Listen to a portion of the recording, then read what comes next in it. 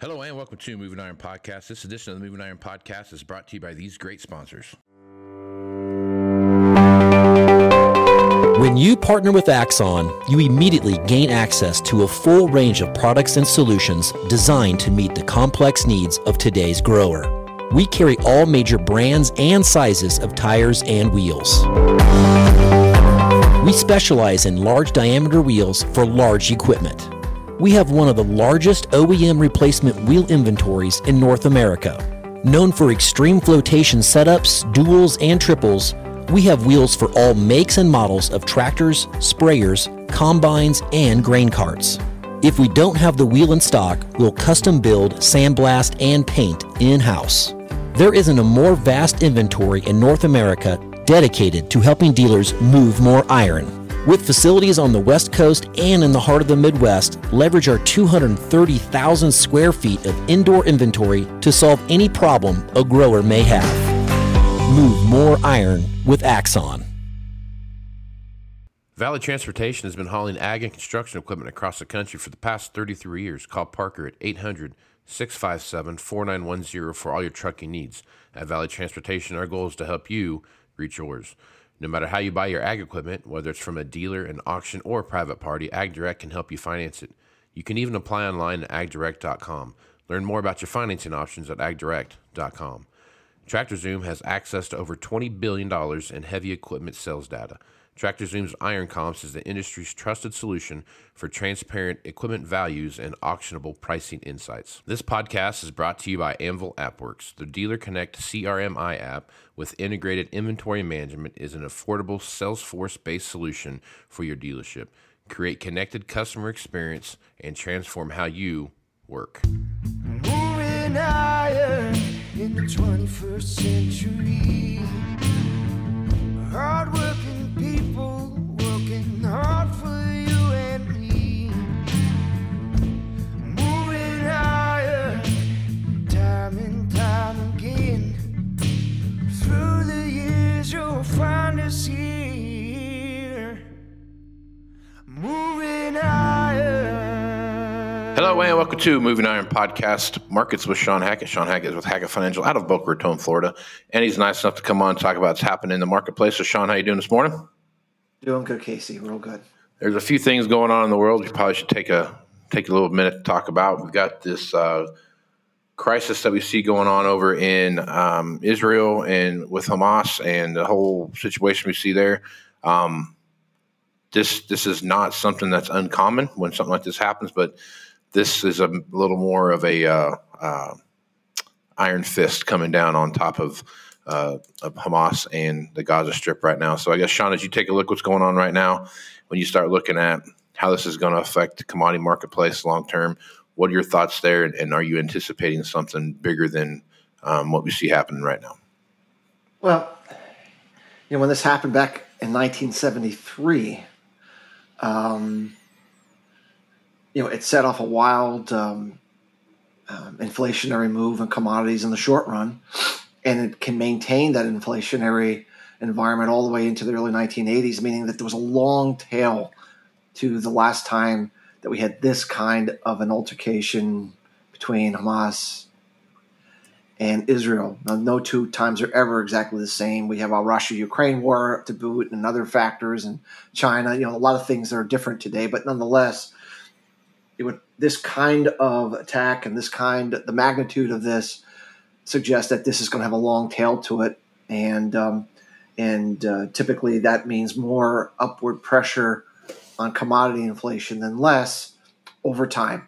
Doesn't mean today, doesn't mean tomorrow, doesn't mean next week necessarily, but this is not going away. Having 1,500 plus Israelis perish. That's just not something that's going to be resolved or negotiated out anytime soon. And so we'll just have to see where this goes. But obviously the commodity markets had fallen asleep on geopolitics, thinking nothing to worry about. And obviously now that risk is back on the table, and it's an element that's going to be much more of a factor in 24 than it was in 23. And we just have to be on guard for very quick, fast news headline kind of moves in markets like crude or natural gas or wheat or, just markets that are in the crosshairs of potential supply constrictions. Remember, the Middle East not only is obviously a dominant exporter of energy, but they're a dominant importer of food. So it gets interesting in a hurry if this starts to kind of escalate in a chaotic scenario. So we'll have to just be on guard for how all these play out. But it definitely puts upside risks now on the table, back on the table from geopolitics to go along with weather volatility and everything else that we talk about on your show. Yeah. Yeah, it's a weird time. I don't know if it's just the news cycle or what, but I don't remember this many conflicts going on at the same time of this magnitude anyway. And you start taking a look at Africa and what's going on there, and how many of the African countries that were former French colonies that are in uproar right now. And you look at what's going on there with the coups and those kind of things, you see, and that it just seems like there's a lot of friction in the world right now when you start looking at things. And some key areas too, we start looking at like Niger and those kind of places where you start looking at oil and coming out of Africa and the Ivory Coast and those areas where you start looking at cocoa and those kind of things. There's a lot of tension in those areas that could have a big impact on what we see happening. Well, it's kind of like when the old generation is still in power like they are now, but they're waning in their age and power and influence, and the next generation is displeased with how they're being treated by the older generation who wants to maintain money, power, and influence. You get the clash, and that's what the 60s and 70s were all about, was the up-and-comers who are now the old geezers, not liking what the current old geezers at that time were doing, and so you get massive conflict, massive coups, geopolitical events. Everybody's angry at why their lot in life sucks, and they believe it's your fault, and how come you're not doing something about it? And because they're not doing something about it, according to them, they take violent action. And so we're in that. And it's inflationary. It always has been, always will be, and it's the reason that these inflationary cycles trigger on a fairly regular basis, because it's demographics. It's always the case that the next generation up has different ideas, different views. They think it matters, if you put pesticides down on food. Now, when we were alive, we didn't really care.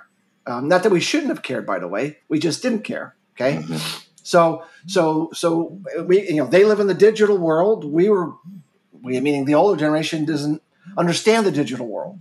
So it's just where we're at, and it means a lot of volatility in geopolitics and the economy and markets, a lot of confusion, a lot of capital that's going to be fired all over the place because it doesn't know how to handle this environment, because the old rules that you follow aren't applying anymore. And markets are doing things that are unanticipated, unexpected. So you just have to keep your eyes open. You have to keep your biases at bay, meaning, whatever you think and however smart you think you are about, and as grounded as you are in those beliefs based upon past historical precedent, they probably are going to have very little influence on what the next 10 years looks like. And so you have to be able to accept what you think and also accept what you don't. And the most important thing is watch what the markets are doing, not what you think they should be doing. And that's really the key. The markets are the ultimate answer to everything. Are they moving up? Are they moving down? Are they moving sideways? What's going on in the markets? And regardless of what you think they should be doing, if they're doing something different, try to figure out what it is, what's driving it, and try to rebalance your biases from past historical precedent so that you can make better decisions going forward in whatever business you're in, and trying to project the economy, prices of things, and that sort of thing. It's really a time to, be open-minded to a new way of thinking. And obviously with artificial intelligence, quantum computing that's growing exponentially, the rules are changing. Yeah. Rapidly. And we really don't know what the new rules are, but they're not going to be the same.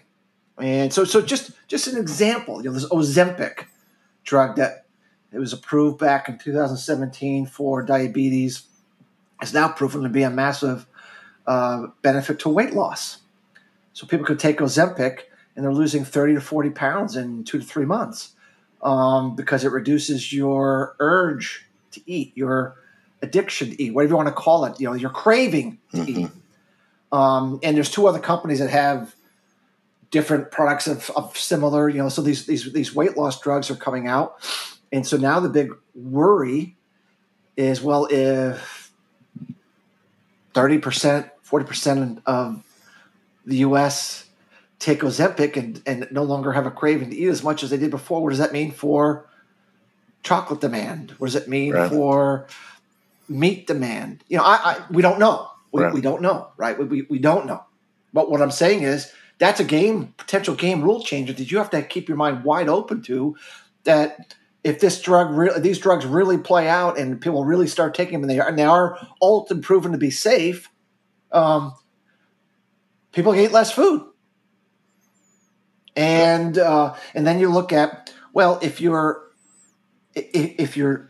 more trim, if you're not as heavy, we know that much of health is based upon being overweight. I mean, our country back in the 70s, I think 10 to 15% of the people were considered overweight. Today, I think 65% of Americans are considered overweight. And we know that the health consequences of excess weight grow exponentially to health problems at an earlier age, whether it's cancer, whether it's diabetes, you go right down the list. So if this Ozempic craze makes people fitter and have less weight and healthier, then they live longer. Yeah.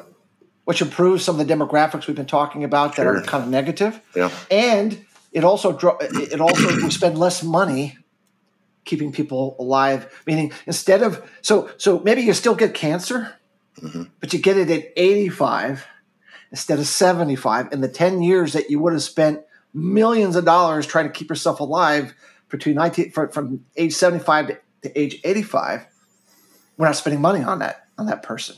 And if we have 30 million Americans, I don't know, that are doing the same thing, the massive reduction in the layout for healthcare and Medicare and Medicaid is gargantuan. Yeah. And that also starts to solve some of our unfunded liabilities. I'm just throwing this out as one simple example of a potential game changer for forward thinking that we have to consider.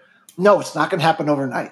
No, this isn't just going to but it's a trend that we need to follow and factor into our long-term projections and probabilistic views of what supply and demand will look like.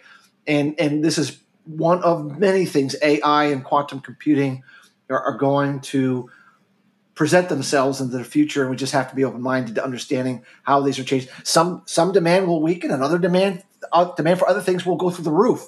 It's not an all one for all thing. It just means a shifting.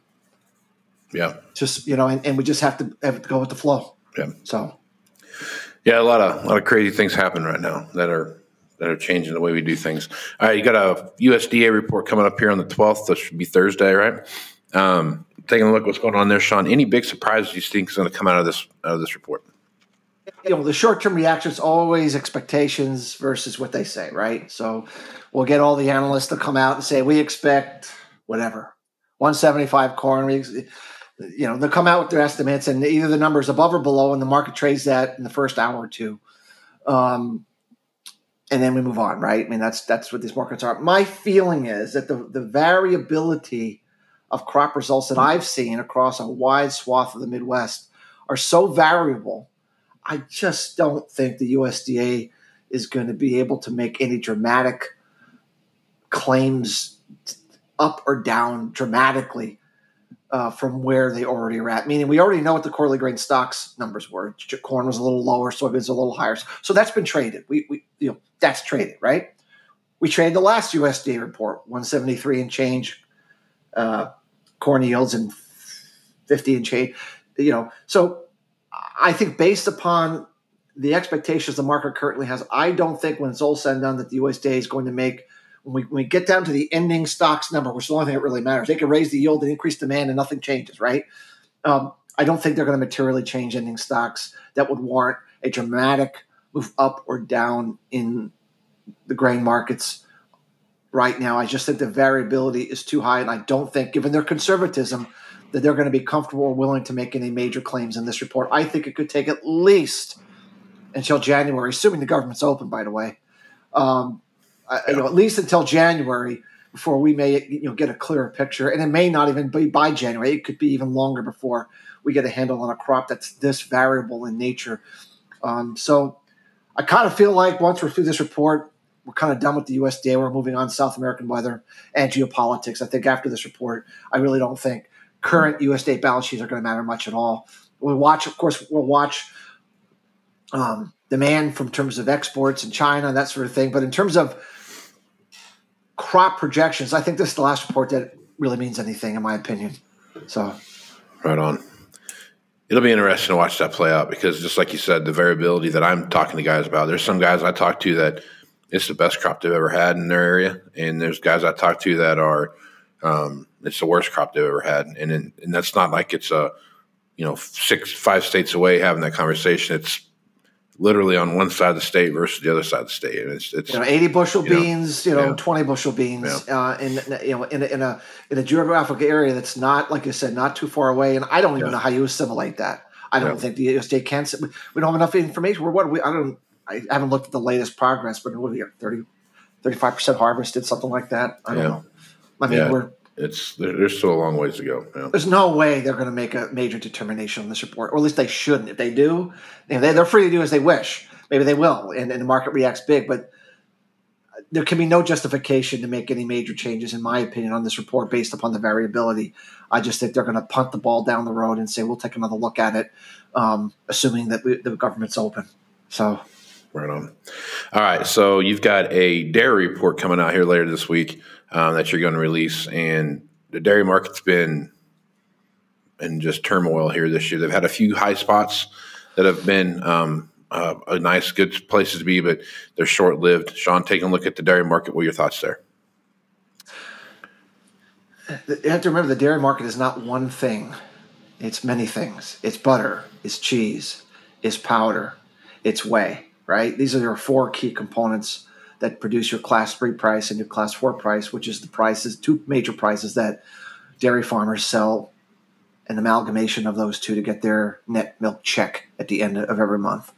So when you look at all that, we have record high prices for butter, shortages. The West production is very, very poor. We're not producing enough butter. Our cold store stocks are very, very low. When you run the numbers into December, we're going to be excruciatingly low on butter inventories. We've seen milk powder, skim milk powder prices really take off in the last 3 GDT auctions. These are cash auctions that are done internationally in New Zealand that measure the cash price globally for various dairy components. So we've seen the milk powder price really take off, mainly from a significant increase in Asian demand and especially Chinese demand. We've seen European milk powder prices taking off. So we're starting to get ourselves to where the demand for that product is exceeding the supply, and we're starting to move higher. Dry whey prices are moving up strongly in the U.S. The U.S. is the number 1 exporter of whey to China. Whey is a key component to feeding piglets who are developing into mature hogs that are then utilized to obviously bring through the packing houses and slaughterhouses to make the pork in China. So obviously, if they're going to rebuild their herd, the demand for whey has to go through the roof. The one problem area is cheese. We have plenty of cheese. We're not developing shortages. We're overproducing it still. And there's a couple of milk processing plants that are primarily going to produce more cheese. And so that's the market that's part of the class 3 price. That we need to still work through some of this excess supply. I think we will. I'm pretty comfortable that by the time we get to the end of the year, or let's say into the first quarter, we'll have done the job of kind of working through that. But that's why the class 3 price, Casey, has been underperforming the class 4 price, which is butter and powder. I mean, the class 4 price is close to $20, whereas the class 3 price is closer to $17. But overall, typically class 4 leads class 3. I'm optimistic 24 is going to be a better year for the overall class 4, class 3 price. And I think dairymen are going to have opportunities to sell prices that at least cover their costs and maybe put a few extra shekels into their farm equity. Right on. So let's talk a little bit about what you see happening in the cattle markets. The cattle markets have been getting beat up here pretty good, and they've had some rebounds here and there, but mostly they've seen some some tough runs. And you've hinted to that a little bit, that you saw, hey, this last quarter of the year, September, October, November, December timeframe, to be ready for some volatility in the cattle market as we compared to what we've seen. So I guess, Shawn, talk about that and what you see happening right now. Well, everyone thinks that cattle is this homogeneous. We always have cattle coming. It's very seasonal. Sometimes there's a lot more cattle coming to the market. Sometimes there's less. There's a lot of seasonality to it based upon the reproductive cycle and the feeding cycle and that sort of thing. But we have a lot of cattle on feed that need to come to the market here in the fourth quarter. When you look at the cash price, if you look at the beef cutout price, the select and the choice, they've been falling now, Casey, for the last 45 days, I think it is. We haven't seen a steady decline in the beef cutout price for over a year. Now, it doesn't, just because it's down, it's declined doesn't mean that is going to continue, but it's a sign that we finally reached a level that the available supply for beef is exceeding the demand for that beef. Finally. At least here in the fourth quarter. Let's put it that way, at least here in the fourth quarter. And so long as the beef price is weakening and the amount of cattle on feed that need to come to the market are healthy, the cattle price is going to be under pressure. It doesn't mean a crash. It doesn't mean, it's all over, but it means that, supply and demand are unfavorable here. And I don't really see how that's going to change. The sticker shock, Casey, especially with the recent round of interest rate increases we've seen and some of the data that we're starting to get on the retail side and this consumer spending side. I mean, some pretty ugly consumer spending numbers are starting to come out. Yep. And I don't care who you are. I know I always hear, cattle demand is impervious. It's never going to. Yes, it is.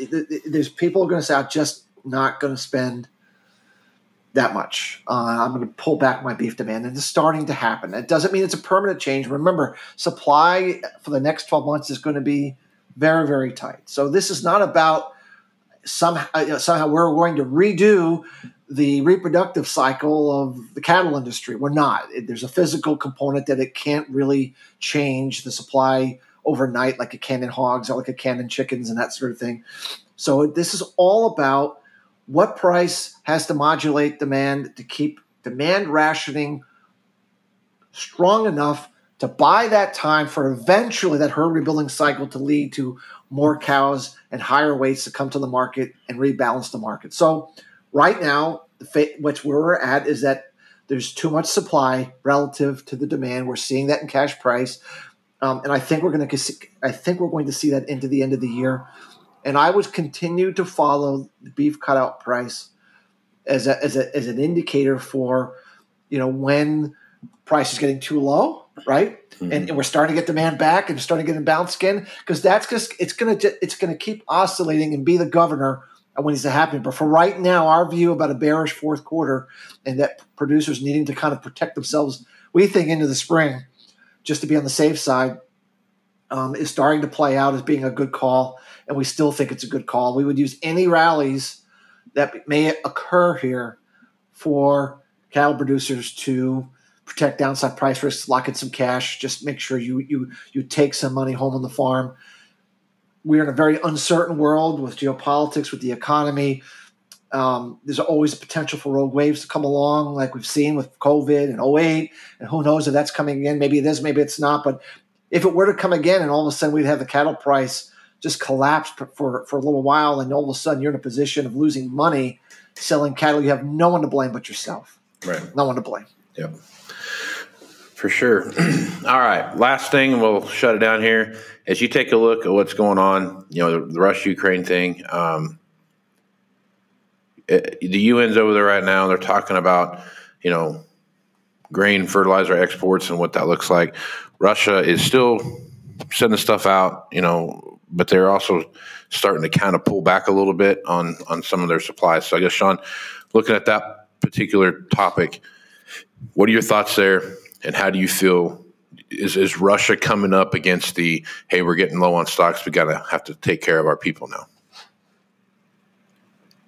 First of all, I think that this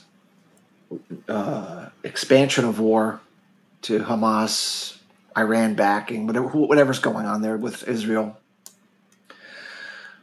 I think those out there that want to confront us see that now we're fighting two wars. We're involved in two wars now. We're going to fund two wars. We're going to supply two wars. And that means that the view of Russia or China or other terrorist groups are that we are in a weakened and weakening position monetarily and from a military capability standpoint. And, just like any sporting match or any chess match, you try to look for a moment of weakness to strike your opponent and gain economic advantage. And so I think this is a vulnerable time. So Russia is saying, hey, wait a minute, it was all about us. Now the U.S. is diverted to something else. We may have an opportunity to flex our muscle, and the U.S. may not be able to flex its muscle in the same way that it could have when it was solely focused on us. And China, may view the same thing. So this is a very vulnerable time. And I think if I'm Russia and I'm thinking about food and I'm thinking about the winter time coming and I'm thinking about energy and thinking about how I can apply maximum pressure to advance their goals, whatever those goals are, this is a time to be doing it. I'm not advocating it, by the way. I'm a peace guy. I want peace, love, and understanding for all. But thinking about these kind of leaders that have that are doing what they're doing, I'm thinking Russia is going to put the screws on the food side of the equation, the fertilizer side of the equation, to create humanitarian pressure to move the ball forward in their favor. And as sad as that outcome is, that's what I think where we're heading into. And so the answer to your question is they want to make sure they take care of their people at home, which means make sure they have plenty of food for themselves, and they want to deprive others of it to gain the economic and the military advantage. I might be wrong about that. I have no degree in geopolitics and world affairs, and I'm not a Secretary of State by any means. But that's my 2 cents worth of where I think we might be at, and what I think could be some of the upside price risks for energy and food is those dark forces that are out there may view this escalation of war and the splitting of U.S. focus as an opportunity to take advantage of a weakened giant. That's just my speculation. Makes a lot of sense. All right, Shawn, appreciate you being on the podcast. Folks want to reach out to you and get more information about what it is that you're doing over at Hackett Financial. What's the best way to do that? Our Twitter page is at Feridex, FERIDEX11. We have a LinkedIn page. Of course, we have a website at Hackett, HACKETT, advisors with an S.com, where we have interviews and sometimes post some information about our cycles, our statistical work, our correlation work that help make our weather forecasts and price forecasts to help bring more money home on the farm operations. So, right on, Shawn. Appreciate you being on the podcast, man. Look forward to Thursday's talk. Sounds good, Casey. Thanks. Right on. I'm Casey Seymour with Moving Iron Podcast. Check me on Facebook, Twitter, and Instagram at Moving Iron LLC. Go to LinkedIn at Moving Iron Podcast and go over to the YouTube channel, which is the Moving Iron Podcast YouTube channel, very cleverly named. So you guys can't miss that one. Go to the Moving Iron website, which is movingironllc.com. Go there for everything Moving Iron related. Have some big announcements coming up here before too long. You'll see some things come out, and also working on a new website. So there should be some new stuff there as well. So with that, I'm Casey Seymour with Shawn Hackett. Let's move some iron, folks. Out. Axon started out of a passion for keeping agriculture moving. Imagine having 100 years of tire and wheel knowledge in your back pocket the next time you sell a piece of ag equipment. To find more or become an Axon dealer, please visit axontire.com. Valley Transportation has been hauling ag and construction equipment across the country for the past 33 years. Call Parker at 800-657-4910 for all your trucking needs. At Valley Transportation, our goal is to help you reach yours. No matter how you buy your ag equipment, whether it's from a dealer, an auction, or a private party, AgDirect can help you finance it. You can even apply online at agdirect.com. Learn more about your financing options at agdirect.com. TractorZoom has access to over $20 billion in heavy equipment sales data. TractorZoom's Iron Comps is the industry's trusted solution for transparent equipment values and auctionable pricing insights. This podcast is brought to you by Anvil AppWorks. The Dealer Connect CRMI app with integrated inventory management is an affordable Salesforce-based solution for your dealership. Create connected customer experience and transform how you work. Moving higher in the 21st century. Hard work